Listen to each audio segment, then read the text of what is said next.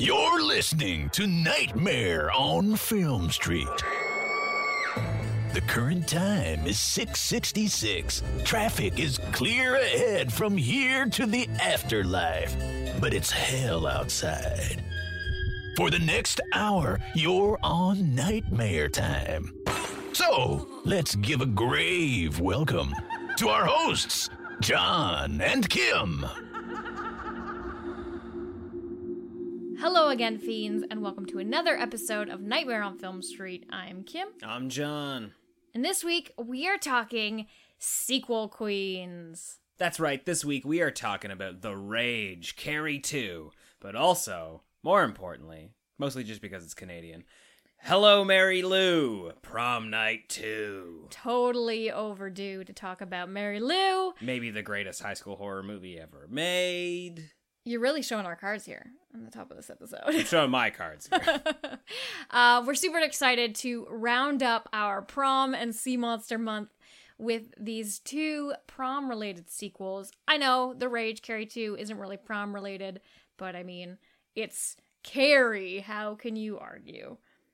As you may have heard by now, Nightmare on Film Street is no longer part of the Fangoria podcast network. But we're still the same old, creepy, goofy podcast you know and love. We are currently independent, so I am sure you've noticed at the top of the show, our intro has gone back to a neutral Nightmare on Film Street exclusive intro, and we're going to stay that way for the foreseeable future. Obviously, we're keeping our options open for other stuff, developments in the works, but we are going to maintain our regular release schedule of episodes every other Thursday to keep you guys entertained, to keep your podcast feeds full of fun horror content. And we will still be doing our Nightmare Alley episodes, but they will be sporadic and whenever there's new releases and fun interviews to be had. So those will happen in the in-between weeks as bonus episodes, and then our regularly scheduled head-to-head episodes are every other Thursday. Realistically, though, nothing's really changed for you. We're still the same old podcast you know. We're still the same creepy co-hosts. In fact, Kim, I gotta ask, what's keeping you creepy this week? Well, I did take the opportunity this week to kind of step away from social media and kind of get recombobulated, recalculated, get back into the stuff that I love, which is obviously horror movies. So we took the time to check out some new stuff that's on streaming platforms like Scream Queen, My Nightmare on Elm Street, the documentary following Mark Patton and his journey being a unlikely Scream Queen from the second Nightmare on Elm Street film. And that was a really fun watch. That one just landed on Shudder. And really, really builds toward two key conversations with the director and writer of Nightmare on Elm Street 2, Freddy's Revenge, that are totally worth checking out. And also Scare Package. It had a live premiere on Friday's The Last Drive-In. We got to watch Scare Package, which is this super fun, zany, gory, gross horror anthology by some up-and-coming horror filmmakers who are just out to make this super meta, fun look at the genre for horror fans. And it was gross, it was silly, it was super fun. We have a review on the website for it right now, actually, from one of our senior contributors, Paul. But Kim's 100% right. It is a wildly funny horror anthology. Like all horror anthologies, like you've got some of your favorite segments and like some that maybe don't necessarily work for you. But also something that Paul talks about in that review is that it's really made for horror fans, in that whatever your specific subgenre obsession is, it's probably represented there, and it's wall-to-wall humor. I did not expect it to be as funny, but like I welcome any new horror anthology, so I was super happy to check it out. Also, our Vinegar Syndrome package came. They recently had their halfway to Black Friday sale, and we watched Spookies, which is the strangest 80s oddity I have ever watched. And this is exactly why we go to Vinegar Syndrome. So unwatchable, but just a pure joy. Yeah, I mean, like I talk all the time about how great Grindhouse is and how Tarantino's Death Proof is essentially like, you know, a movie that got taken over by a completely different director halfway through and they don't fit together, and that is exactly what Spookies is. It's the pure example of a producer coming in and just mangling a movie to make it his weird vision that just doesn't work. No. It just doesn't make any sense. Actually, on a side note, we also watched our copy of Mausoleum this weekend. We visited our friend Will. Hey, Will. to have a little backyard social distancing movie night. And I just found out that it landed on Shudder recently. Hell yeah, it did. Everybody can watch Mausoleum, which is a great follow-up to Spookies. Pure trash. Yeah. Trash masterpiece. So wonderful. Such a demonic tittied joy. And before we get into it, I just want to give a quick shout out to our most recent patrons. Dan, Eric, Ashley, Aaron, Steven, Kirsten, Bria, Katie, Heather, Sean, Jay, Patrick, and Samantha. It's a lot of names. Thank you all so much. I've broken the rules of the high school prom rulebook, and I've entered all of you in for prom king and prom queen. They said 1 vote per person, but I had a lot of different hats and a lot of fake mustaches, and I got a ballot in for each of you, so you got my vote. Thank you again so much for your support.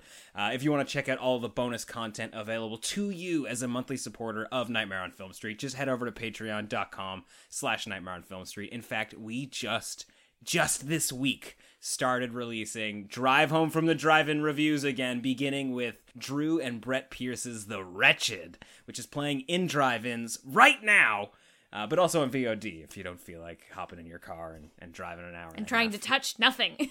Don't touch anything. Don't touch anything. We're in a great spot because we have an RV, so we literally bring our own kitchen and bathroom with us. We do have to park at the back, though. We gotta park way at the back. Really far. Really, really far. The wretched people were so small. But that's over at Patreon if you want to check it out. And I'm so happy that we're starting to get back to some sense of normalcy, even though it's maybe too early to do that. Don't touch anything. Yeah, and I mean, if your local theater starts opening up, just don't go. I don't think it's a good idea. You do you, but drive-ins right now seem like the safest spot. Outside versus inside. Those are the two camps we're in right now. That's true. Everything outside. But enough keeping us creepies, enough rambling. Let's get into this week's episode. Sequel Queens. We're starting with Hello, Mary Lou, Prom Night 2.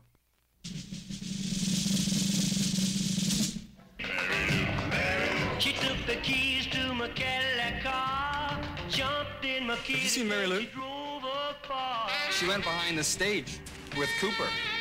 All right, let's hear it for Mary Lou Maloney, the 1957 Hamilton High Prom Queen. Never mind the stupid cape on head, just give me the crown.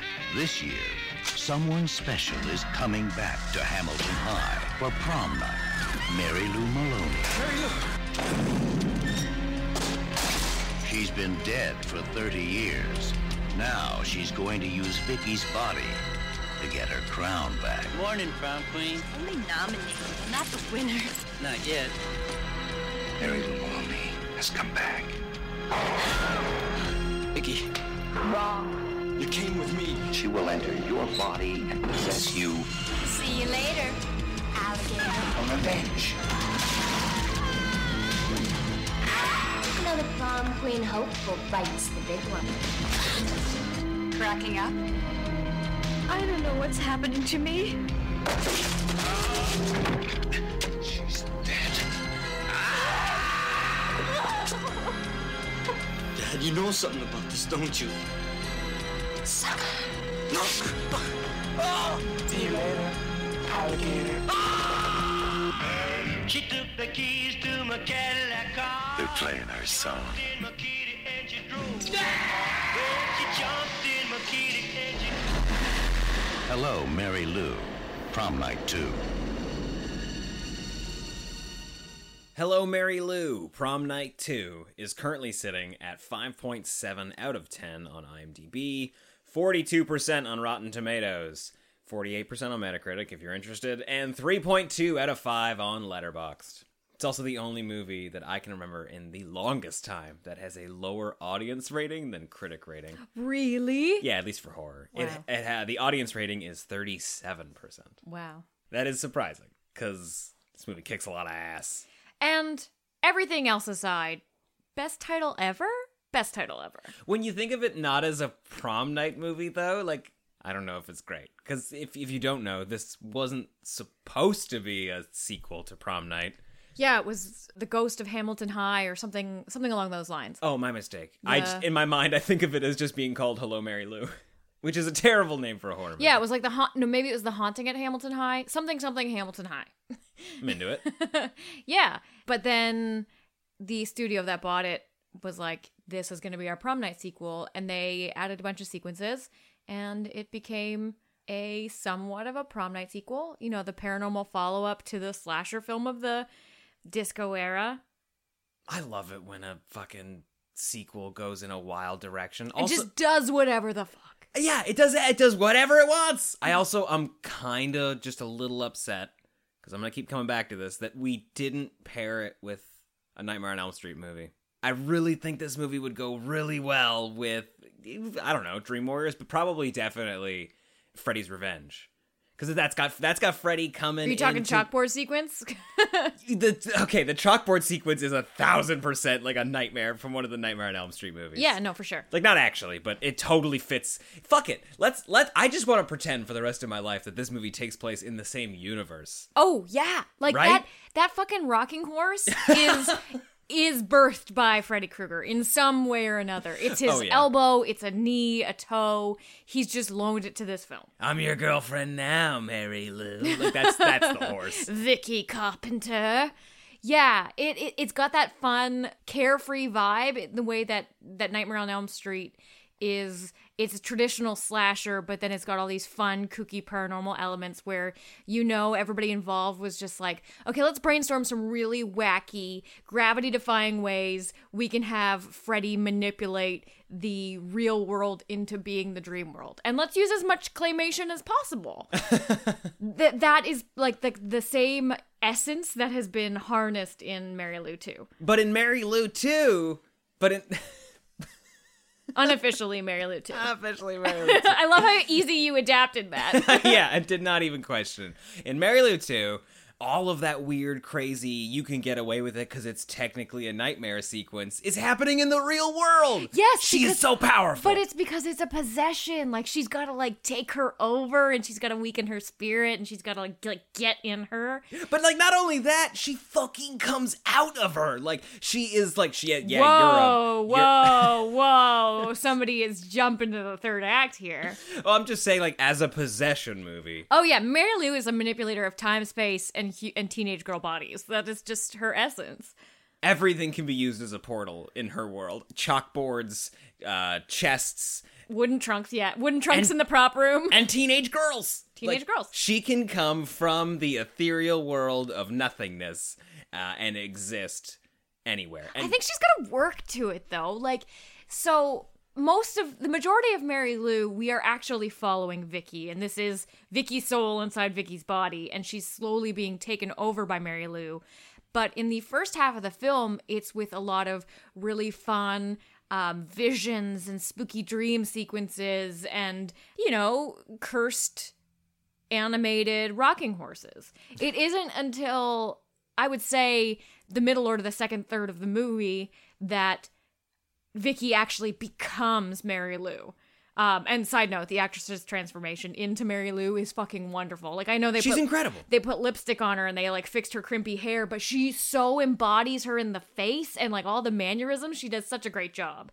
Like, see you later, alligator. Yes. I love when she is now fully Mary Lou and her friends are like, she's acting weird. She's talking all like Elvis and stuff. I don't get it. Like, if my friend showed up and was reinventing himself as a person who talked like he was straight out of the late 50s, I'd go with it. Let's do this. Like, he's cool now. Let's be cool with him. But also how you were saying this film belongs in the Nightmare on Elm Street world. There are so many fun moments in this movie that I feel inspire modern moments in horror now. The entire first kill sequence where Jess Browning, or where Jess, the pregnant side friend, the surprise, I'm pregnant and now I'm dead side friend. Yeah, it's like a Halloween episode of Degrassi. Yes. Okay, that's another point I have. But let me get this one out. That entire sequence is a Final Destination scene. Yeah, because it's the biggest tease ever. Oh my god. Oh, you like so many red herrings. I just cannot. I love it. It's so good. It is such a bummer that is at the beginning of the movie. I mean, like, it definitely lets you know what you're in for, and it's not like it's the best part of the movie, but it is my favorite. It's so wonderful. And it's so petty on Mary Lou's part because she was just like, what's this fucking gem doing on this crown? Taking off my fucking gem? And Mary Lou you trying to wear my cape? No. And we just found out out she's pregnant? It's so early in the film. It's so dark, and there's so much ghostly animation, and there's the paper from the shredder floating around, and the painting, and the eyes on the painting, and the fucking cloak is murdering people. You're just like, what is this fucking movie? But they tease you a kill that you so desperately want to see. Like, and I still want to see it. But it's the tease is what makes it good. It's the greatest tease ever. And I think the fact that it doesn't deliver on that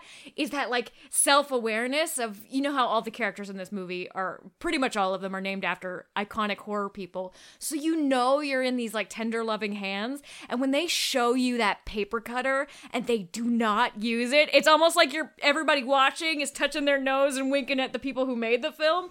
There's this, like, simpatico, like, oh, I see. And they're like, we even shop at the same store. Yes. Yes. But also, it might even just, I was watching it this time, like, you know, if you want to, like, go behind the scenes on it, like, maybe they didn't have the budget to cut her head off with a paper cutter, but also, Mary Lou definitely couldn't play it off as a suicide. No teenage girl who finds out she's pregnant is going to cut her head off with a paper cutter. She may hang herself from the lights, but oh, surprise, we're going to toss her out the window instead. Just a little extra touch. I wonder if that was one of the additional scenes they shot to try and tie it into the prom night universe. I have no idea what the original film looked like because it was a haunting movie, so it did have paranormal stuff. I know they refilmed the chalkboard sequence and the rocking horse were all additions. I'm not sure about the quote-unquote suicide. How long do we have to wait before we can talk about the chalkboard sequence? Let's be real. We've already kind of talked about it, so I mean we can open the floor. But have we really? I was gonna say we can open the floor to the chalkboard of the floor. So, I mean, I do love that sequence. Obviously, it's amazing. It does feel very Nightmare on Elm Street, and it's just the coolest goddamn idea. And I love that it's not just hands pull her into the chalkboard, but the chalkboard's also like this whirlpool that sucks her down. And there's letters. Yeah, and they get mixed around and stuck. It's genius. It's Even genius. just the fucking help me written backwards. It separates you, like there's like different planes, and you see that kind of in the way Mary Lou talks when she comes, but also when at the end when Vicky comes back. This film has a ethereal plane that exists in, say, like Poltergeist, where there's this purgatory or whatever. And we know Mary Lou is there because when she kills the priest in the confessional, she basically tells him that there is no heaven, and where I was, there was nothing good. That was such a weird fucking scene. Wings. Right? Oh, that's the biggest piss off. Yeah, of course. But do you like it more when a villain comes back from the dead and has that to say? Like, there was nothing? It almost makes the killing darker. I think it's interesting, too, because Mary Lou is a sinner, but she was still a child. So she could have had her whole life ahead of her. Well, yeah, and I mean, I'm sure she could have convinced the guy at the door. Like, I'm sure she could have got Mary in. Lou, are you kidding me? Oh, totally. She could talk her way into heaven. They're not going to give her those wings, but, you know, at least she's there at the party. Yeah, I think my favorite thing about this movie is... And this is kind of like, I guess, like the female empowerment point that I'm going to make, is just how cool Mary Lou is as a bad girl and how much she just allows herself to be completely sexual. And the entire film, too, I think is kind of a statement on, like, the terror of sexualizing women and, like, when girls become women and we have to start looking at them like sexual beings, and I think that's, like, the horror of it all. But it's great that Mary Lou is just, that her whole character, personality, and trait is that she's just like, yeah, I like having sex. I'm a little mean about it. I'm gonna dump my boyfriend at prom and start sleeping with this other guy. I don't know. It's just...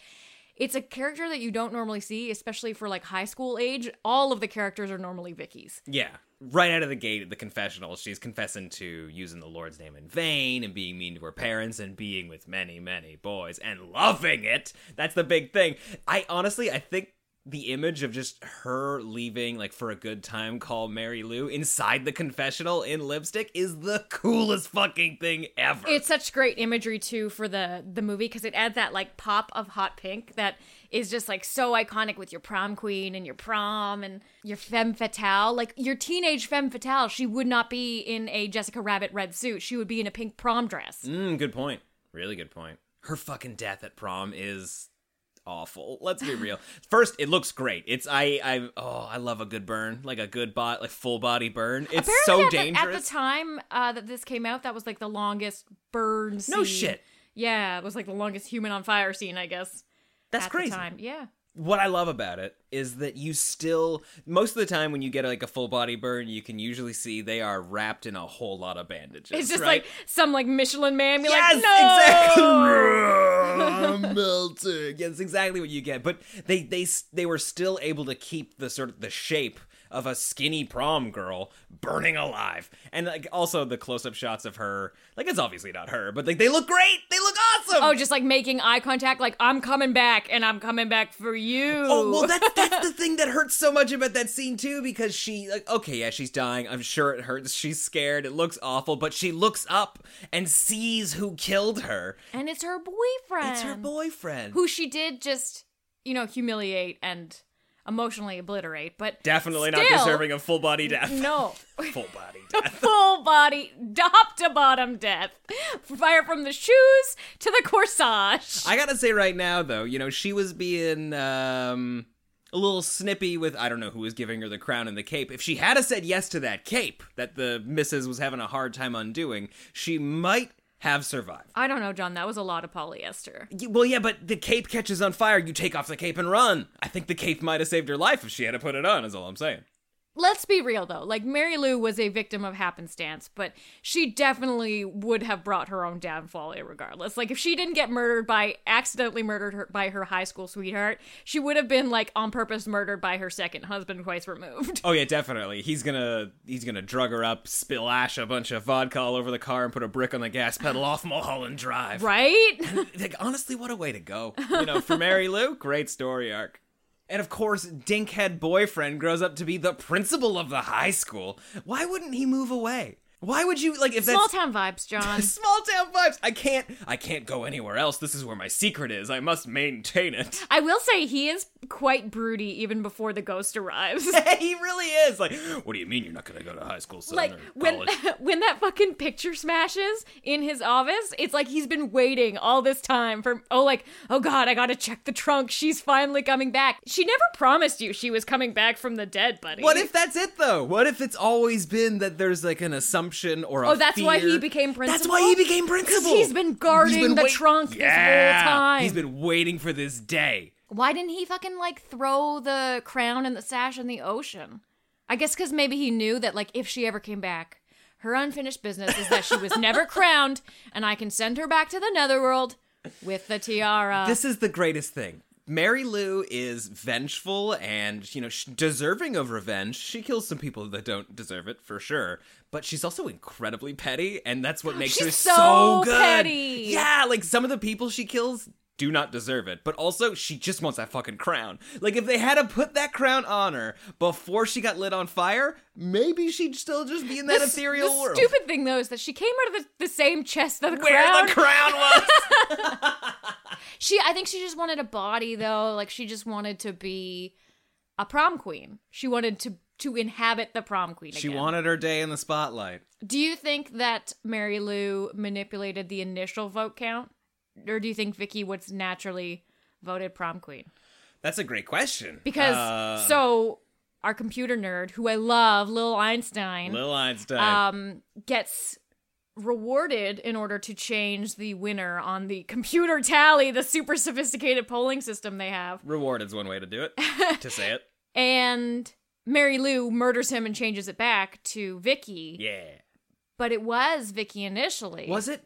Did we ever actually see the screen? It was. Okay. I think she manipulated it. I don't know that girl was really pulling enough votes in the last, like, days before prom. Because she definitely had that air of, like, oh, shit. She's the cool kid in town now. Vicky's being all swell over here. Being all swell. She's seeing see you later, alligator. She's got my vote. She probably won, sure. I don't think she manipulated it.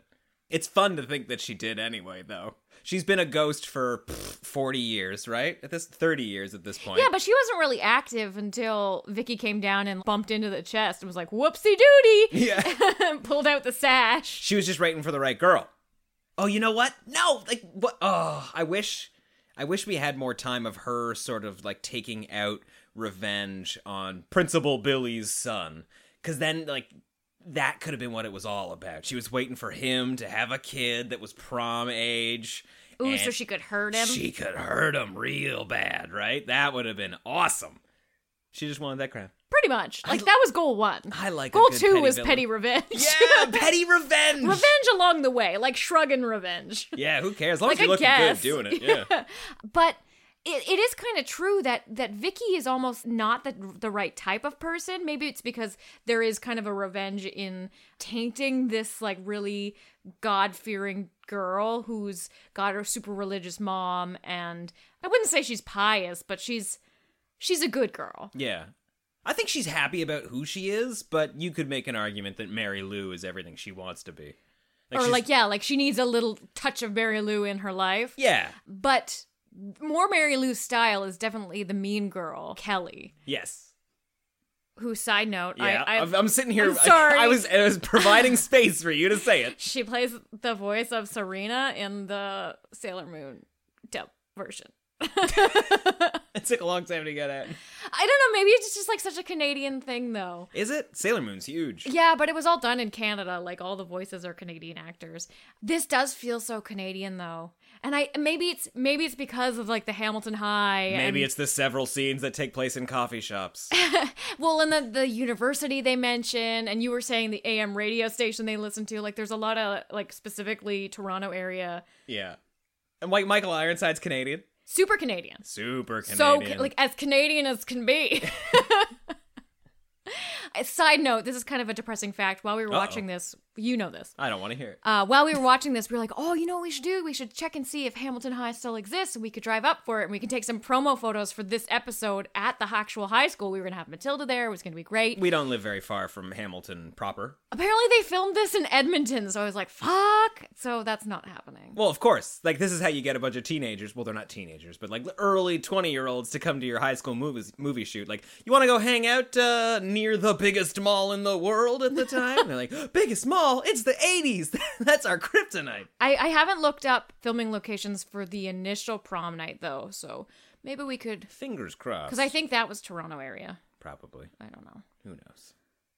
The internet knows.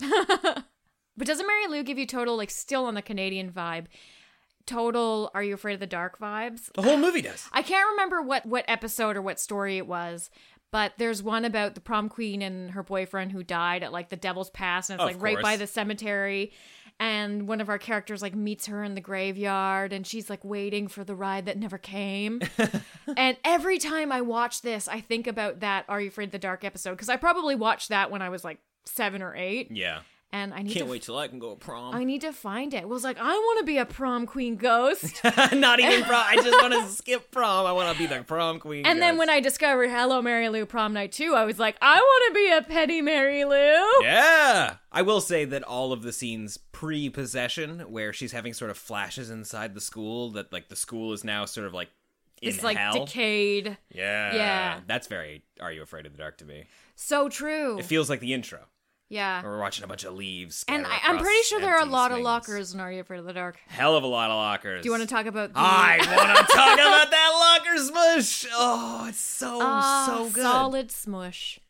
And I wonder if the entire scare was just born out of the idea that, like, oh, yeah, you know, occasionally kids that are being bullied might hide in their locker. I don't know, maybe we can do something with that. Or just like, well, our poster art is going to be Mary Lou coming out of a locker, so we need an extended locker sequence for it to make sense. Well, wouldn't that be great if that's how they reverse engineered it? Well, apparently the original screenwriter, too, and there's something really interesting about the scene in that there's a lot of nudity in it. Yes. The screenwriter didn't write the characters to be nude throughout the entire scene, but there's something really... I don't know, cool about it. We also said it as soon as she came into the room and took her towel off. We both, at the exact same time, like, said, power move! move! Like, ultimate mean girl power move. Not really. I mean, when I'm thinking of mean girls being mean, I'm thinking of them taking off all their clothes just to go make out with their friend in the shower. There's something so uncomfortable about it, and I think it's a lot of the reasons, too. I like Mary Lou when she's inhabiting Vicky. She, like, kisses Vicky's dad and stuff. It's like she confronts all these weird, unsaid tensions, and, like, she kisses her best friend, Vicky's best friend, and she's walking around completely, like, starkly naked. And it's like this confronting sexuality thing that Mary Lou, I think, in a way, she's maybe her only tool, the only tool in her toolbox for which she can rebel against the church or fight back against like the religious upbringing she's had, and that she's just like so blatantly over sexualized. But there's like a level of ownership to it that when Vicky's naked that entire scene, you're just like, yeah, you be haunted. I mean, like, I wasn't a teenage girl, and I do not have a teenage daughter, but I would assume, like, seeing it through her eyes, that she is the only person not scared of her own body. Is kind of how I look at it. I mean, she is like totally possessed in this moment, so like somebody get the girl a crucifix, but like you own it, Mary Lou. Well, yeah, I think she's just totally just owning it. And there's no, like, it's a women's change room. There's no men in the scene. There would be no men in the scene. There's no janitor that happens upon them. Like, there's no goofy witnessing that you would normally have. Like, the principal doesn't stumble in and throw a towel on her. Like, she does this full kill naked.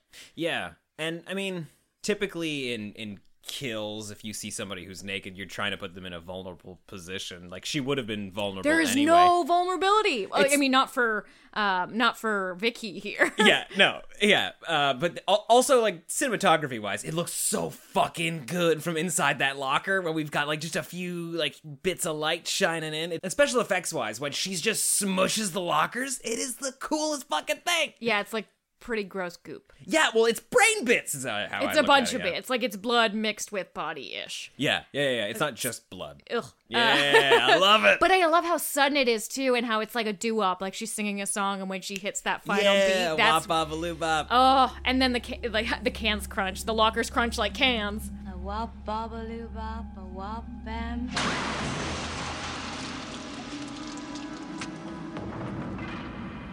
So good, but also this scene I totally think inspired the final showdown in the faculty with the main alien character.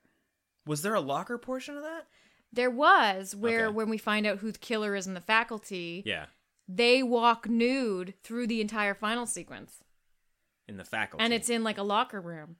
Okay. You don't remember this? I think maybe it's just the villain that's naked. Because I know there's a It part... is. Oh, okay. My mistake. I think when you said... I'm trying to be vague, just in case people haven't you seen haven't seen the it. faculty. Okay. I didn't want to reveal who the killer is, but Got it's that same... This wasn't a plural thing. My mistake. Yeah, it's that same, like, power move kind of thing. What do you think... Like, it's a prom movie. What do you think of the prom? I was trying to figure out the theme of the modern day prom. Squiggly neon lights, right? There's a lot of neon lights, but they paint, like, math symbols and stuff on the walls, so I think it's actually like an Einstein prom. I don't know about that. There's E equals MC squared on the wall. Which I don't get. Maybe it's just like love of numbers is the theme. They're just like, it's a school. We should have school subjects on the wall. Over here, we've got science stuff, and over here, we've got dancing. But Mary Lou's prom is definitely tropical. Like, there's palm trees everywhere. Yeah, there's a palm tree inside the punch. Hanging lanterns and stuff, so... I mean, there's a theme for the new prom. We just don't... We are just not sure what it is. The theme is the 80s. We like neon lights and lots of stuff. I'm surprised, given how things went at the last prom Mary Lou attended, that she didn't check the rafters or just do something to stop people from being able to walk up the rafters. That's true. She was literally shot from the same vantage point that the smoke bomb burnt her alive. Yeah. You'd think she would, like, every time she gets on stage, just gives a little, like, side eye to the She's rafter. always aware of what's above her head. Just a tiny bit of anxiety would just be expected at this point. I know he's the principal, so he's got access to go anywhere, but based on every prom movie I've ever seen, we should not allow people any access to rafters. Or any high school movie in general, like The Gallows, any of those found footagey movies, just, like, block it off. They're a thing of the past. We don't need them anymore. How much, though, did you find your brain going to Carrie? Like, how hard was it to permanently, like, sever yourself from Carrie? Because I found my brain, like, even when they were in the locker room sequence, the prom sequence, when we had the person in the rafters throwing the smoke bomb, and when Mary Lou dies, like, it's hard not to think of Sissy Spacek and Carrie. I think the only time I thought of it is when Mary Lou sort of emerges as, like, undead Mary Lou and so good. Regenerates in front of everybody while there's all this chaos and, you know, the mean girl gets stabbed with a neon light. That was, I think it was the only time that I thought about Carrie. Everything else, I'm in this movie. Honestly, my biggest, reminds me of Carrie takeaway is that I totally think Vicky is like the perfect amalgamation of Carrie, Sissy Spacek, and her mom. Oh shit, because of the frizzy hair. Oh, totally. Because of the hair. Well, I mean, it definitely helps that her mom is super religious.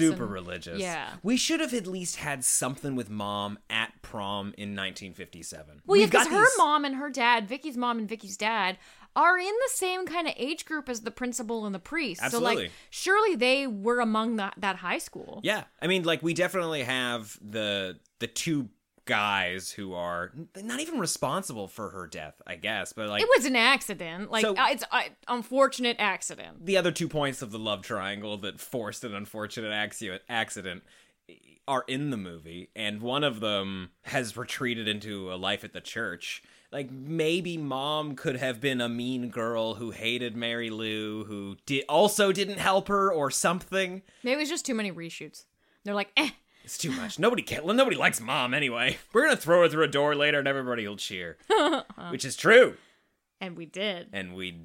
We felt bad, but we still did. Mom's a jerk. I'm trying to make us come out as looking a little better, John. Okay, well then let's just talk about how weird it is that she's mad at her daughter for making out with her husband than she was at her husband for making out with his daughter. Yeah, like, I think you're... Your wires are crossed, lady. She walked in, she's like, you harlot! She didn't walk in and say, you pervert. She should have been kicking her husband out of the house. Yeah. Because he was very into it. The parents were a little problematic. Like, the whole makeout scene, like, maybe there was some possession involved. We don't know. But, yeah, like, it was just... It's just strange. I think that all it's really supposed to do is just show that Mary Lou has power over the afterlife and anybody who comes near her. Like, everybody is powerless to Mary Lou. Yeah. I will say there was one thing missing from this movie, and I would really just, maybe even just some fan art could fix it for me. Some Mary Lou fan art. I missed the opportunity for Mary Lou to be wearing the football player's letter jacket. How cool! And even just like her at the end, like sitting on the edge of a car or something with like the jacket over her shoulders and like ML like embroidered on the jacket. I just want a Mary Lou letter jacket. You just want it to exist so you can buy it. Yeah. Okay, so if that happened back in 1987, by 2020, some indie company would have made it so you could have spent money on it. So I could have, yes. Okay. I just want what's coming to me. I just want my fair share. So that's my only want for this film. That's a shame too, because you're right. Like, I mean, the principal, spoiler alert at the end, dad is taking away the unpossessed Vicky and her boyfriend, his son Craig, and they're gonna get the hell out of there, away from safety, and like, oh hey, they're playing our song, and you big fucking crazy Michael Ironside smile, and we drive up. He looks amazing. He looks like so evil, like Jack Nicholson in Batman evil. Right? Michael Ironside can turn on a fucking dime. Oh, so he becomes an entirely different person. He's incredible. And it was like a half a second, and it's what the movie closes on. It's like so mwah. The fucking license plate says Mary Lou 2. Mary Lou 2. Oh, it's great, but that's your I also want a Mary Lou 2 license plate. We should get one. But that was definitely the opportunity for somebody to wear a letter jacket. Either we could have put it over Vicky because she's cold. Yeah. She's in her dress. She's covered in her weird ectoplasm goop. From the Poltergeist universe. Or dad could have been wearing it and put on some sunglasses. Absolutely. Because only bad girls drive with sunglasses at night. Oh, snap. Okay, John, so what is your rating of Hello, Mary Lou, Prom Night 2, otherwise known as Mary Lou 2? It's a very easy 4 out of 4. I think this movie's incredible. I don't know anything that I would change. Well, like, apart from the missing letter jacket. Yeah. It leaves a big hole, and I'm willing to give it a bump. I'm sure somebody was like, hey, how about this letter jacket? And they were like, oh, maybe we'll get to it later if we have time. Put it in the haunted trunk. Yeah. You know what you need to do is just make that jacket, release it, and be like, it was used in a deleted scene that I've heard rumors of. Don't listen to my podcast. Yeah, so I'm a 4 out of 4 as well. Yeah, this movie kicks a lot of ass. It's fucking wonderful. And I'm so happy that it was on. It was the season finale for Joe Bob Briggs' Last Drive-In in season 1. And their little prom was so cute. Yeah. Oh, that was great. But it was also just a lot of fun to watch people live seeing the movie for the first time. Yeah. You don't get that opportunity a lot. I mean, like, why haven't I seen this Nightmare on Elm Street yet? Exactly. It's a Nightmare on Elm Street movie. I would, we're about to pair it with something entirely different, but I would highly suggest you watch it alongside Freddy's Revenge. If you're a woman over 40 dealing with hot flashes, insomnia, brain fog, moodiness, or weight gain, you don't have to accept it as just another part of aging. The experts at MIDI Health know all these symptoms can be connected to the hormonal changes of menopause. And MIDI can help with safe, effective, FDA-approved solutions covered by insurance. 91% of MIDI patients get relief from symptoms within just 2 months. Book your virtual visit today at joinmidi.com. What's the easiest choice you can make? Window instead of middle seat? Picking a vendor who sends a great gift basket? Outsourcing business tasks you hate? What about selling with Shopify?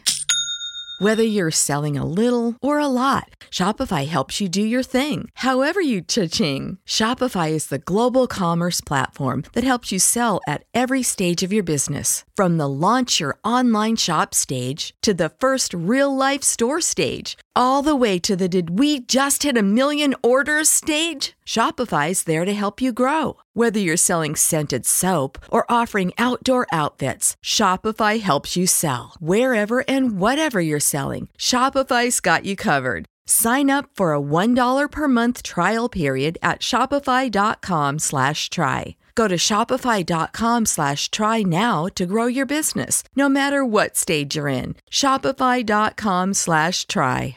When you visit Arizona, time is measured in moments, not minutes. Like the moment you see the Grand Canyon for the first time. Visit a new state of mind. Learn more at hereyouareaz.com. All right. All right. But this is prom week. And runner-up proms, I guess? But we're going to talk about another prom sequel, The Rage, Carrie 2.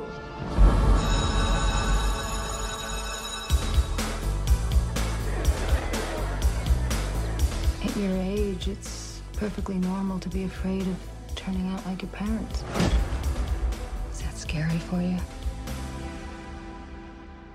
All your life, you've known that you were different. Must be nice not having to be like everybody else. Sometimes I really wish I could just be one of the shiny, happy people, you know? Come on, this girl's just a skank. You don't even know her. What, you do? Yeah, I do know her. The others don't understand you. At least be seen with someone cool, someone who counts. Maybe somebody needs to teach the two of them a little lesson.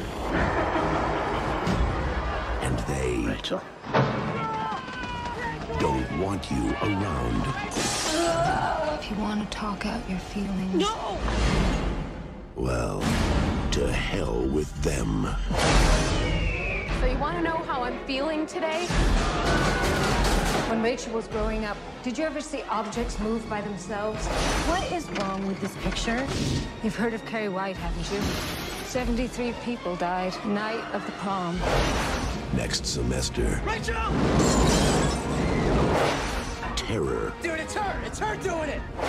Runs in the family. The Rage, Carrie 2. Man, we missed another killer party. The Rage, Carrie 2 is currently sitting at a 4.7 out of 10 on IMDb, 20% on Rotten Tomatoes, 2 out of 4 from Roger Ebert, and a 2.3 out of 5 on Letterboxd. Yeah, I kind of expected that. Just down the middle. Yeah, just like, yeah, it's okay. I mean, it's okay. I mean, it's not Sissy Spacek. It's the problem with all sequels and reboots, more or less, right? It's kind of the problem with the Carrie remake. Okay, so what is the problem? That it's just like, yeah, I've seen this. Oh. Yeah. It's not for people that are in love with the original anyway. It's for a new audience. Yeah, this is definitely for 90s teenagers. Like it's delivering that classic Carrie bullying, be careful who you bully story to the Gen Xers. When I think Gen X, I think like mid-90s has already dropped out of college. That's the age group that I'm thinking of. Like, delivers pizza, but writes poetry on the inside of the pizza box. Like Paul Rudd. Paul Rudd in Clueless is Gen X. Exactly. I will say, I saw this movie when it came out. This was my second time watching it for the podcast, and I hadn't seen it since it came out, and I saw it in 1999 or whatever. 11-year-old, 10-year-old Kim. Oh, yeah. I remembered really liking this movie. Couldn't wait to grow up and get your telekinetic powers. Just couldn't wait. It was actually like my first suicide, too, I think. My first... Like on film? No, just my first experience with suicide as like a concept. Oh. So I remember when we saw that scene, I remembered that really... Like, it jogged something in me. Like, really? Oh, yeah, this was my first time with having to grapple with, like, what that was. Interesting. And I just anticipated, like, oh, high school is going to be filled with friends murdering themselves. Yeah. But yeah, so, like, I hadn't revisited Carrie, and I think that comes down to, and I'm sure we talked about this when we initially talked about Carrie. I don't remember what podcast that was, but I'm sure we've talked about Carrie before. We have. Yeah, is that the Carrie formula, unfortunately, is a little tedious. Yeah. Which is terrible to say, but in the regular arc of a story, you're not waiting for the last 15 minutes. Like, the premise of Carrie is that the last 15 minutes are a horror movie. Oh, you can't wait. Oh, it's going to be so good. It's both the amazing thing of why Carrie was so shocking and the 1976 film was such a, like, phenomenon on its own. Seeing it in a sequel... Yes, they kind of have to stay to the tried and true core to the original story in that it has to be like an outcast female and la la la la. And the end needs to be that fiery, explosive denouement. So I guess you can't really go beyond a 2 out of 4, if that makes sense. I know what you're saying. Like, you have to do this. You can't break out of that. You could, but then you'd have people arguing that it's not a Carrie movie. You can't argue that this isn't a Carrie movie. It's a creative take on a Carrie movie. They got that tattoo thing going on. That's true. It's a weird choice. It's still on that same highway. This movie also is very aware of the Carrie story. I think it does a great job of making it sort of town lore. Like, it happened so long ago that for these kids, it's just an urban myth. Almost for them. Well, it's and they wouldn't know the paranormal element surrounding it because everybody that saw the paranormal aspect, apart from Sue Snell, died. And who's gonna believe a girl with such crazy nightmares? Well, and she's gone to therapy, so she's kind of put that whole period behind her, and it isn't until she sees Rachel's powers that she's like, fuck, telekinesis again, not on my watch. She's really interesting in this movie. I don't know that I get enough. I guess I want more of her trying to figure out whether or not it's schizophrenia that she's seeing in Rachel. Yeah, there is no question about it. Like, and same goes for the filmmaker's intent too. Rachel has abilities, and she knows she has abilities. We know she can't control them because she's very upset about it. And she's just like, stop, don't rattle the teacups. But Sue Snell, she's a guidance counselor now at the modern version of the high school that it was replaced after Carrie destroyed the old one. And she is on board right away. Like, she sees Rachel manipulate a teacup or a coffee cup in her office, and she's just like, fuck! And she's ready to deal with it right away. Yeah, but there is like a half a moment where she's really under the assumption that this girl just has schizophrenia. And especially I didn't see that. Well, I mean, maybe I'm getting it more from Rachel herself because that's how we know. That's what we know about her mom. Her mom is taken away from her at the beginning of the movie because she's mentally unstable, unable to take care of her own daughter. And, naturally you would assume that is something that could potentially be passed down. It's genetic. And there is like a half a beat where Rachel is kind of a teenager living under that assumption that this is probably going to happen to her. She's 10 times more likely to have it than anybody else. Yeah. And like there's like a small conversation where it seems like her and Sue Snell are having that. Yeah, but then Sue Snell's like, but can you move things with your mind? Well, see, I think that's a really interesting scene because she's giving her a quiz about whether or not she's quizzing her about her mental facilities, right? Yeah. She's trying to find out for herself if this girl is schizophrenic, is essentially having daytime hallucinations, But you're right. Like, I think that question is one that she was just like, I can't wait to ask this one. She was trying to, like, ink blot her, like, showing a bunch of random images and then one that's, like, clearly a dick. And then it's like, ha! I have Freudian cut you. I really would have liked more of that. Like, maybe what I wanted, I guess, is ambiguity. Like, the idea that maybe she is just... Yeah. Like, maybe it is just a mental illness bend. But I also just like the idea of everybody looking at it as mental illness and nobody believing her. And then, you know, you get to that final act and it's big and crazy. Absolutely. But you can't...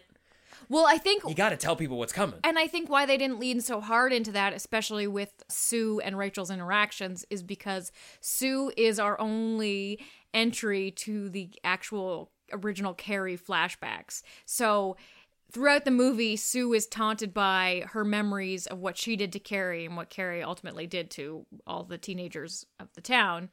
And every time Rachel reminds Sue of that period, she's flashing back to Carrie moments. So I think she has to believe in the telekinesis pretty early on because of how much they wanted to just call back to the original film. Yeah. Because like they literally have clips from Carrie. Yeah, they sure do. There are a lot of moments in the movie that feel like 90s MTV. Totally. At first, we thought we were getting dog POV. I am still in the firm belief, this is my real theory. Is that all Carrie's powers are seen through the perspective of Walter the dog. That is definitely true for the front half of the movie. The vantage point is so low. I know. I'm sorry, I lost it there. And it's black and white, which we all know this is how dogs see. How dogs see. And he's the only witness to her powers. Like at the beginning of the movie when she's a little girl, when she's grown up a little bit and she's having some trouble at home, especially with, you know, the shitty jocks that come to terrorize her. But as the movie progresses, every time that she uses her powers, it goes black and white until that big final set piece at the party. I don't know why they do it. It's okay. Yeah, it's interesting. It's just like in the same sense that one of the characters always has a video camera. It's like, the 90s, baby. We just like needed to force some cam in there. Yeah, there's a lot of different perspectives in the movie. Like we shift all over the place. And I got a small theory about the black and white stuff that I think is interesting. There's the dog. It's Walter. Well, it's okay. That's one. Okay. Second theory. The correct alternate theory. Oh. It's the Dark Lord. No, I know I've lost you, but... No, this is good, though, because we're going to talk about Rachel's dad theories. Yeah, that's exactly where I'm going. Okay. This movie, though, takes a huge leap. Well, yeah. And all of a sudden, Sue Snell, like, knows that it's a genetic character. Oh, yeah. Like, telekinesis is a genetic trait that's only carried through fathers. Like, whoa, Snoo, show me the scientific journal on that one. I would love to see it, but it doesn't exist. And she just immediately, the movie tells us these are the rules, this is what's happening, this out is of what left we're playing field. by. Yeah, and it's when she goes to get Rachel's mom out of the I think it's Arkham Asylum is where she's being kept. Yeah.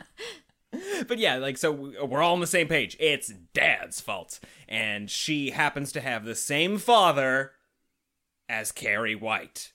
Ralph White was the biological father of both Carrie and Rachel. And that's where she gets her evil powers. Because it's carried through the men only. Yeah. It's Satan. I'm saying that makes for a more interesting movie for me to believe that he is the devil. It also and kind of explains... the black and white POV shots is him witnessing her power and going, yes, my daughter. But it also yes. explains why the mothers are so, like, pious in their later life, that they're trying to, protect them from their inheritance or whatever. And also, maybe they're trying to make amends with God. Like, they realize what they've done. And the only way I can possibly get into heaven after having Satan's baby is by going off the deep end with this stuff. We're going to overdose on God. Yeah. I see. Unfortunately, the film didn't come in, didn't revisit the Ralph White plot at all. No. Like, it barely touched on it. It was just enough that we were like, what? And then they abandoned it completely. So who knows? Maybe in an early draft of the script, we do learn in that final sequence where Rachel is burning down the house. Did you see me realize halfway through? I was like, oh God. Where when her mom is there, they have this moment where she comes clean about her true lineage or something. Like maybe that was there. Because it almost feels like it needs it, because the moment where her mom realizes that her daughter is like done terrible things, like there could have been some good. Yeah. But then we would have two sort of emotional moments in the fire. Yeah. Like because she has, this interaction with Jesse immediately after. I didn't love. Unfortunately, like I'm kind of tried and true to the Carrie original in that it needs to be a complete slope at the end. Like it needs to be all downer, and they do try to like redeem that relationship with like the love storyline, and we're almost supposed to like feel sad for Rachel when she dies, but she's a tragic character. She has to die in that fire anyways. Yeah. She is not coming out of that like happy with her boyfriend. Yeah. Because he's going to find out that she's got telekinetic powers and killed everybody. And they really don't show him in that scene realizing that she's the one doing this. Like That's I don't a great know point. if he has any awareness. Like he showed up with the ex-girlfriend, sort of girlfriend, cheerleader girl, and Rachel kills her instantly right in front of him. Yeah. And she hasn't done she was definitely involved in the bullying plot, but Rachel doesn't know that. She just arrived. Well, I think like Carrie, she's also just like well, she's in rage mode. Yeah, exactly. And you can't turn off when you're in rage mode. Like you gotta get out of the way. That's all. You cannot control alt delete rage mode. Yeah, because there are plenty of people that don't deserve to die, and especially in the original Carrie, Carrie. But you're so right. As far as he knows, his girlfriend is the sole survivor of a terrible tragic house fire. Yeah, and she refuses to leave. She's like unscrewing the balcony while he's trying to tell her that he loves her, and it isn't until she gets the verification from the tape or whatever that she's like, which honestly, that was a good moment because I liked it too. But I didn't like it. I don't want any redemptive. It's a different movie though, Yeah, but she's a different character. I will say, watching this, I was expecting to dislike it. I was expecting it to be not dislike. I was expecting it to be a lot trashier than it was. I was expecting this to be a lot more of a fun, campy conversation. Yeah. And it does have some of those moments. Sure. Like when Sue ultimately dies. That's oh my god. That's a moment. But I did want to commend the bullying in the movie, because the actual plot at the core of this, the bullying element, which is integral to the Carrie plot. Agreed. Was really well done. Yeah, it made the whole second act of this movie probably better than Carrie 1976. You just you got allegiances. I do really like. It's hard. I do really enjoy this though, and I think it stands on its own as a really interesting story about like a time capsule of teenagers in the 90s. Yeah. Not that I don't think this kind of bullying doesn't exist today. It reminds me so much, and maybe you've seen it, so maybe you know. There was a after school show. I'm not sure if it was either Degrassi or 90210, one of those like high school shows. But the whole episode is a girl is trying to impress these boys in the hallway. Mm-hmm. They rate girls as they walk down their hall. Okay. Like they hold up signs with ratings. Oh. And to get like a higher rating, she goes with the popular girls in school to the mall, and they all steal, and so she steals this sweater to get like a good rating. Okay. And the majority of the episode, from what I can recall, like it's definitely like don't change yourself for other people, but it's primarily like a stealing is wrong. They all had to have multiple messages. I don't know what that is. I know but it resonated with me so much when I saw it, and this movie has a lot of that similar. Well, they steal lipstick.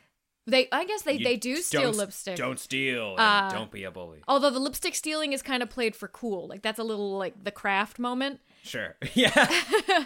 But yeah, the whole like commodification of women is like a big theme in this movie, and it's pretty dark. Oh yeah, I will say the bullies it's hard to even call them bullies. Like they really go beyond that. The criminals in Carrie 2 are worse than the bullies / criminals in Carrie 1976. Yeah. I mean, I do think it's a little bit of a stretch. Now, this is hard to say because I'm not sure exactly where they are, but they do classify. So Rachel's best friend kills herself at the very beginning of the film because she has slept with one of the jocks on the football team, and he separates ties with her because it's too cool to be dating a girl. You gotta just sleep with her. You get points which are assigned based on like the girl's cool factor. Yeah. No, technically the worse the girl, the more the points. Exactly. Yeah. And she commits suicide right after this. Which is a huge bummer. Mina Suvari is such a great actress, I love especially her. in this time and she's period. so perfect. Like, she's so perfect in all those, like, 90s movies. Right? She probably went right from this to the set of American Beauty, right? Anyway. And they are trying to get this guy on rape charges because he was 18 at the time. I don't know how much he had to fail to be 18. Right. And still on the football team. Statutory rape. And yeah, in Canada, or at least in Ontario, the age of consent is 16. So, I mean, it's kind of a gray area there. There, obviously, it is. I would think, yeah, the age of consent there is But then 18. they try to get the rest of the football team on this thing because they've all slept with girls. And I'm like, is this whole football team 18? I mean, I definitely think the entire football team should be suspended and then maybe expelled if they don't stop. On charges, yeah. Because the one girl kills herself, and we don't really expand that circle because Sue Snell talks about how she's had a rush of girls coming into her office and crying because they've slept with guys and been hung out to dry. Yeah. There's a bigger story than Carrie there, and the film doesn't want to go there. But I don't know. I think if we wanted to recut this movie as not a Carrie movie, like, I would like to go down the rest of that movie. It's not a horror film, but it's a horrifying story. Yeah, the other way you could have done this movie is instead of having just a big blowout at the party, unless the big blowout at the party was a giant trap, Rachel goes around and, like, avenges all of these. Well, then it's because it still comes down to a be careful who you bully story, and that's not necessarily the best message anyways. It should be don't do that. Yeah. And I mean, I guess it is kind of a don't do that, but you should not do things at risk of being like burnt and fried to a crisp and drowned under a pool cover. Although you love to see it. Yeah, you'll love to see it. Yeah, and I mean, dropping a bunch of pig's blood on somebody, like horribly humiliating somebody twice in the same school year in front of everyone, and it's pretty terrible. It's pretty awful. They do a lot of horrible things to Carrie in 1976, but Rachel is... It's like they saw Lisa kill herself and they thought maybe we could do it again to a different girl. Yeah. That's fucked. It's so dark, and especially because it becomes like this complete dog pile. It's not just these terrible men, it's the girls as well. It's everybody. They're all involved, and everybody else at the party too. When they finally show this tape of her sleeping with Jesse, and she thinks that he only did it to get points for this sick game they're playing, and they're all laughing at her. Nobody else at the party is like, the fuck is going on right now? Like, everybody gets in on it, and everybody's laughing, having a great time at her expense, and it's rough. Yeah, it definitely hurt me most, I think, emotionally, watching how the popular girls, like, took her under her wing, and then at the end were just as bad. Yeah.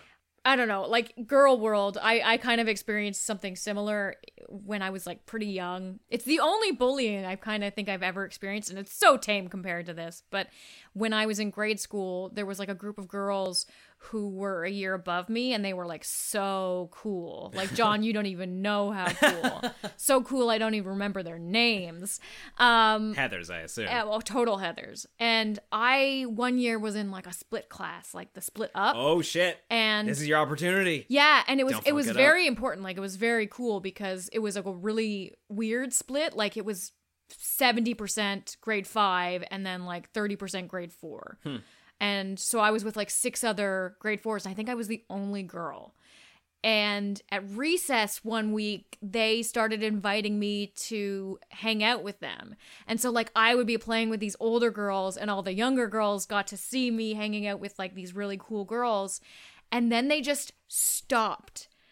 Like, just nothing happened. Like, there was no mean thing. They didn't humiliate me. Like nothing that big. But it was just like, I was just demoted all of a sudden. Yeah. And I saw them doing it with other people. Like, that year it just became like a project for them. Yeah. To have like a revolving friend. Huh. Or like a placement that was always changing. And I don't know, every time I see movies about like Mean Girls and stuff, it reminds me of that period of my life. And it just goes to show that like these bullying things are fucking real. And they do happen, and they do, like, there's a reason why all the after-school specials are about bullying and stuff, because kids actually experience it, and there's not, like, my parents never talked to me about fucking bullying. Did your parents talk to you about bullying? I mean, after I'd already. I mean, been you were a big time. brother, though. They probably talked to you about bullying. They're probably like, don't be mean to your younger brothers. Well, yeah, there's that, I guess, yeah. But, like, nobody. Whatever. Yeah, I mean, like, everybody gets bullied. It sucks. Yeah, that's my bullying story. That's it wasn't crazy. even bullying, but it fucking hurt like bullying. I bet it would hurt a lot less if you pretended that they were aliens and they were just trying to, one by one, study these human girls. Yeah, see how Must they act tick. like regular 11-year-old girl. Yeah, we've wrung all we can out of this one. Send her back. It's all a ruse. But yeah, that's my bullying story. That's my... You know, if I'd carry white powers, I probably would have carried whited all over the baseball diamond or something. That's the thing that makes these movies so interesting, though, is because everybody, I think, at one point wishes they had them carry powers. Like, and you know... Are you saying you want to mass murder people at a large scale? You mean to tell me, as a teenager, there wasn't at least one moment where you wished you could explode on everybody? Yeah. Yeah. Yeah. And I mean, or at least, like, burn my bedroom door shut. Yeah, something like that, Something right? like that. Just some alone time would be good. I had a lot of alone time. I'm just whining. Do you have any bullying stories you want to share? I mean, sure, if you want. Yeah, I mean... I'm just trying to guys out now, 5 years into this podcast, 4 years into this podcast, on whether you have telekinetic powers or not. I definitely do not. I wish I did, because it's very hard to punch somebody when you're super scared of them, and it took years to get to that point. You punched somebody? Oh, yeah, very hard. And, very, very hard. And it was after 2-3 years of being bullied in elementary school. So, I mean, like, it was same age group as you. Were they cool? They were all my friends. And then they just weren't. And then there was just no friends. and then they would be my friend again, but only enough so that way I wasn't just off in the corner being bullied at from afar. And then my parents put me in boxing was the idea.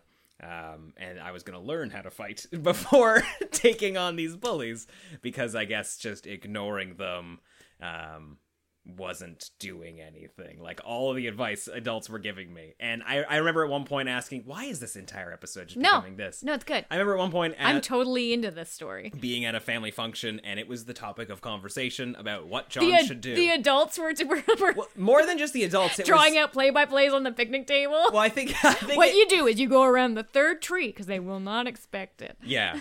I do remember having a conversation with all of my older cousins who were already in high school at this time. And they're friends, because my cousins had the coolest friends. Like, to me, like, I was just like, these guys are the best. And there was a lot of, like, okay, so, I mean, like, have you ignored them? I mean, didn't Bobby give you some cred, though? Because, like, no, not to brag here, but John's best friend growing up was in high school. Well, that was the problem, I guess, right? Is that I didn't... Oh, like, mesh with your, like, age group as much because you had Bobby, like, as your neighbor? Yeah, so I mean, like, one of my closest neighbors was my best friend, and I hung out with a lot of his friends, and then one year... And they were all in high school. Well, they weren't originally. Eventually, they aged out of elementary school, went to high school, and then I was by myself, you know? So, there's that. But yeah, there was this family function where my cousins were essentially just like, okay, so you've done... Like, they were going through all the things of, like, a good kid is supposed to do to try and stop bullying, and then they were just like, I think you gotta beat one of them up. Like, there was just a general consensus around him and all of his cool friends, like, I think you gotta fight one. Like, and one day I worked up enough courage where they called me Susan was the thing, right? And I mean, I was also fat, so there was that tacked on. But yeah, one day somebody said it, and I was just like, what did you say? Like, and I just pretended like I couldn't hear him, and I got close enough to just hit him so fucking hard. You Joe Pesci'd him. What did you say to me? What did you call me? Oh, I hit him so hard, and it was so great, and I got in school suspended for a day or two. That's because they have to suspend you, but they don't want to. Well, yeah, because what they did was they gave him an out-of-school suspension, and you see how that one's more serious. He got to stay at home with his PlayStation, and I got to hang out in the library. Yeah, and then when I came home, my dad gave me $20. What? Yeah, there was like I got suspended, and my dad was just like, yeah! Like, everybody was so happy that I finally stood up to bullies. Did they stop bullying you? It would kind of come back here and there, and it was like we were all kind of friends again, and then it's like they tried to adopt it as a nickname, And you're like, no. I mean, I never had to fight anybody again. But it's not like I went from being like. So you did totally Carrie White on somebody though. Kinda, yeah. But it's like it's not like all of a sudden like people didn't like lift me up by the seat of my chair and just like cheer me around. Well, they didn't do that to Carrie either. That is very true. I did be large scale here. Like I did fare better than Carrie. But yeah, I kind of just it's not like everything was solved after that. But I mean, everything was a lot easier after that. Yeah. Wow. She should have punched one of them bullies. She didn't have a chance. Is her problem? No. And I mean, you can't solve her fucking problems with just a single punch. Well, and the problem too is there's like a lot of misinformation because like even in the original Carrie, like she doesn't know, and this is the saddest part about Carrie is that she doesn't know that her date like genuinely started to like her. Are we talking like, well, in both of them, yeah. Well, sorry, in the original. In the original. And he's knocked out. And Sue Snell is locked out of the gymnasium. Yeah, so she doesn't know, she never learns that there are genuine, decent people in the world. Yeah. And, I mean, you can question how, like, the snoo, I can't remember his name. I want to call him Victor, but I know that's not right. Ooh, Tommy? Tommy. It is Tommy. All right. And Tommy, her boyfriend, are trying to do a nice thing. It's kind of questionable. It's kind of weird because you know they're still dating and it's more of like a pity date. Yeah. But Tommy genuinely likes her. He enjoys her company and it's almost like, oh, Snoo's gonna have a problem at the end of this. And he's so happy to be standing up on that stage in front of everybody with her. Like regardless of whether or not he's gonna date her. And it's ever gonna go beyond that. He's not happy ashamed for her. Yeah, exactly. And it's just like such a decent moment with two decent human beings just being like burnt to the ground, like literally. It's pretty tragic. And that's the magic that's missing from the end of Carrie 2. Just because that character, as much as she deserves the redemption and to see love and to feel love, she's a tragic character and she doesn't get it. I think the problem is that the rest of the movie is so dark. Like you can't end on that because then it's just a huge downer. Like, wow, life was shit for this girl from the beginning and it never got better ever. Carrie, 1976. Is it 1976? I keep saying it's 76. No, I'm pretty sure it's 76. Okay. Yeah. Good point. Yeah, that's a juggling act that Brian De Palma was able to pull off. But I don't know. I think it's the assholes in the Rage are just so much They're worse. so bad, but they are very well written. At first I was just like, we first see them at the beginning, I was like, ugh, these are not real people. And you first said, the first thing out of your mouth while I was literally saying that was just like, I know these guys. Like, you're just like, you know how many times I've literally first person heard people say this, and I was just like, what? It opened my mind, because I was just like, these people don't exist. Yeah, like, I will say. Like, but then I remembered that rating episode of that after school special, and I was like, they do exist. If you rewatched The Rage Carrie 2 for this podcast, or you've seen it recently, and you have never met guys like this in the real world, they exist. We're in Canada. Apparently we're all nice. They exist up here too. Like every single thing that is said in this movie, I have heard somebody say to me unironically. It's so weird. Yeah. And I think that's something important too that I don't know is being tackled appropriately. And this comes back to my, like, commodification of women point. Yeah. And even when Rachel's trying to, like, lose her virginity to Jesse, there's so much of, like, guys are always ready to lose it, and women have to, like, give it up. Yeah. And, like, it's like, okay, well, when you're ready, we'll do it. And it's for women to finally concede to. Yeah. There just needs to be, like, yes, we need to prepare women for being pawed at. But there's something about only saying that you are going to be commodified, especially going into high school, because it happens so fast. Like, all of a sudden you've gone through puberty, and then you're going through sexual experiences while everybody else is going through sexual experiences, and you're all kind of doing that for the first time together in that petri dish called high school. Mm-hmm. And women are really just set up to go in there and, like, guard up. You know what I mean? It's interesting. Until somebody breaks you down long enough, or somebody's nice enough to you. Because I don't know, like, I never really had conversations with my parents about sexuality or anything. I was the youngest kid, and I had older siblings who had kind of seen go through it all. So, like, I was definitely a lot more mature than people my age, and I'd kind of seen all of, like, the relationship and emotional stuff before I had to tackle it, or before I had to deal with it. Mm-hmm. But there was always an air of, like, things are going to come at you, not you are going to be experiencing things. Like, you were never the aggressor or the offensive in those situations. It was literally something that you hold, that you give up. And I think there's got to be a way that we can talk about sexuality with young girls where it's not this like guarded thing that you have to protect and you have to like figure out when's the most important part to like share it with someone. I think that's also probably why you were responding so well to Mary Lou in the front half of this episode, right? Yes, exactly. Because, like, yes, Mary Lou is, okay, she's a villain, but I mean, like, before she dies, and she's jerk. a little much in the sexuality, but it's something that you don't see at all. So the fact that they're like slapping you in the face with it is so smart, because there are a lot of moments of nudity in the film, and I think I kind of tackled this in the first part, but not as much because I enjoy the film so much that I'm just like, and then the rocking horse on a tongue. Is that there's no like male gaze in those moments. It's kind of fully a power move, and she's harnessing her sexuality, and it's for herself. And like, yeah, she's an evil demon ghost, but like, it's a girl power moment that I just, you still don't even see it. Like, you just don't see it. 1,000%. Like, with a character like Mary Lou, it is not your choice that what's happening is happening. It is 1,000%. You are in Mary Lou's hands at that point. If Mary Lou didn't die in that like terrible way, she was repenting in the beginning of the film, so she comes from a religious... Was she? So I say that with quotations, but her mom, like Mary Lou's mom, definitely brought her there to do her monthly confession or her weekly confession or however Catholic they were. I see what you're saying. So like there were going to be repercussions for Mary Lou, and she would have had to have dealt with the boyfriend that she stilted at the prom. Good point. What do you think about... I think we can't end this episode without talking just specifically about the rage. I really like the end of the movie. In terms of Carrie's explosions, there is some cool fucking shit in there. Like, first off, blood, flammable, once again. I'm a big fan of it. Flammable, what? Language is a tool to convey ideas, and I think they got the idea. She's fucking throwing CDs like she's like a Hellraiser Cenobite. Oh, it was so good. It was pretty good. I wanted harpoon guns, okay, baby. So yes.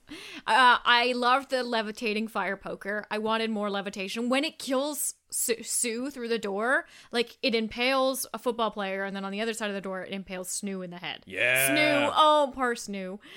Sue Snell. Let's try to say it 10 times fast. It's very hard. I bet I couldn't. Snoo. Oh. You barely got one. I didn't even get one. It wasn't even fast. Sue Snell. Here we are. I feel like we did this in the other Carrie episode. We probably did. That's where the movie kicks off into like the dark stuff, and it goes hard. Like you're like, oh, she's not gonna save the day. No, she fucking shatters that girl's glasses in her face. That was really good. Yeah. Blinds her. I think those shards went immediately into her brain because she dies from it. Yeah. And then she shoots that asshole in the dick. And it goes into the pool. And it floats up into the pool. It was a good moment. I loved it. The pool stuff is like, oh, whatever. I didn't like that stuff. I had to close my eyes. It was you had trouble with it. Yeah, I didn't think I was big on drowning, but the pool cover, I just got me. Like, I was just not having it. I didn't like it. And maybe because it's just a memory from when I first saw it bugging me, because it was like at the cottage, it was summer, there was a lot of swimming. Like, I think it was just like, no, shutting this down. Yeah, like of all the possibilities, I know that I'm not going to get shot in the dick. Like, we're swimming tomorrow and we are not having any part of this. That's like 9-year-old Kim. Like, we're going down to the beach and it's gonna be great.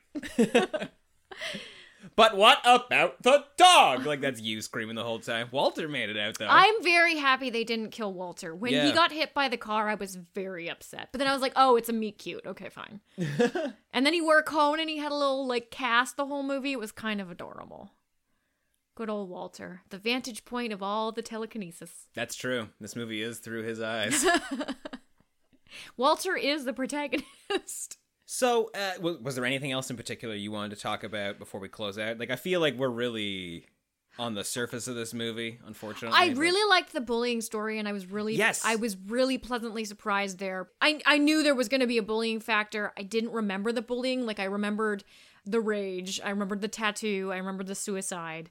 but the bullying was something that was like a real pleasant surprise in this, and really held up today. Yeah, like added, there were gears moving in behind the story that was happening. Like with Carrie, the original, it's kind of like we're just watching a bunch of people figure out how to be bullies. Yeah, like they're convincing a girl to go to prom. They're getting ready for prom, this and that, and then every once in a while you have a cut to killing a pig, cut to filling a bucket, cut to. Yeah, like, Carrie is more of a time capsule. Yeah. Oh yeah.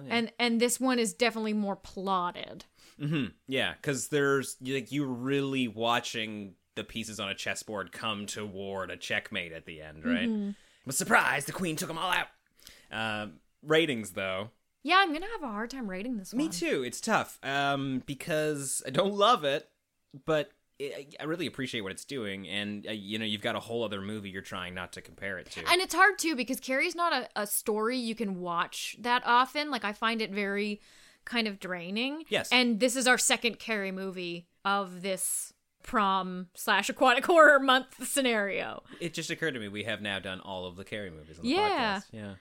I don't know how long it's going to be until I watch another one. Shoot. Yeah, see, like, I don't need to see... I mean, I do, really like the original Carrie. I do appreciate it. Yeah. And visually, like, I'm going to be Instagramming photos from Carrie until the day I die. But... I heard a fucking story on... actually, it was on the Attack of the Queer Wolf podcast. They were talking with Nancy Allen, who is the bully in the original Carrie, and they did a screening not too long ago, I assume, where at the moment that the prom massacre happens, all of the lights in the theater went red. The entire fucking theater was bright red throughout that whole section. And now forever, I hope. I'm just gonna, I don't know, one day host an event and do that. Because I need to see that movie in a theater, and I need that to happen. Wow. That's really intense.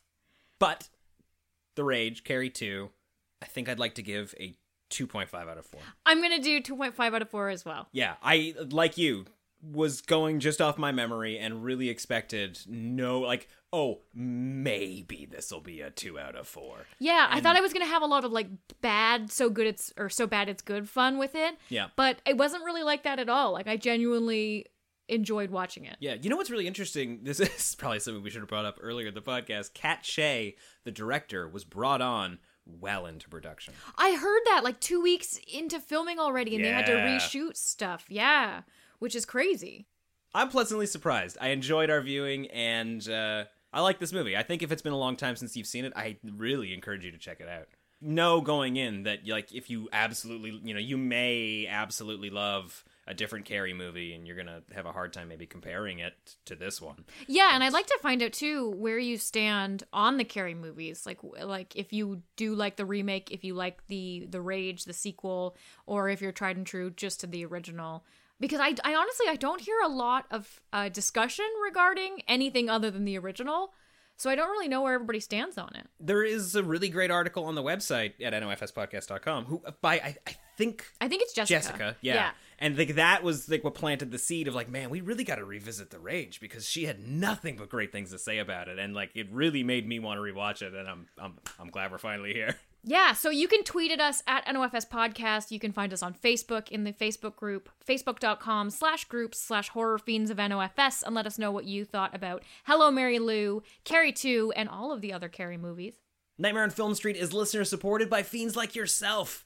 Head over to patreon.com/Nightmare on Film Street to find out about all of the cool bonus content, hours of episodes that you can listen to by supporting the show. If you aren't already subscribed, hit that subscribe button wherever you're grabbing this episode, and we'll be back at you again in 2 Thursdays from now with another full-length episode. Until then, I'm Kim. I'm John. Stay creepy. It appears you made it out alive, but we'll get you next time. Help us to grow the horde. Leave a 5-star review on Apple Podcasts or wherever you subscribe.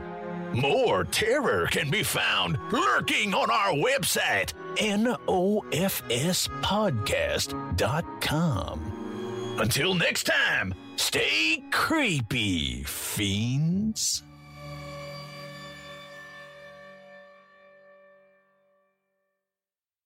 When you visit Arizona, time is measured in moments, not minutes.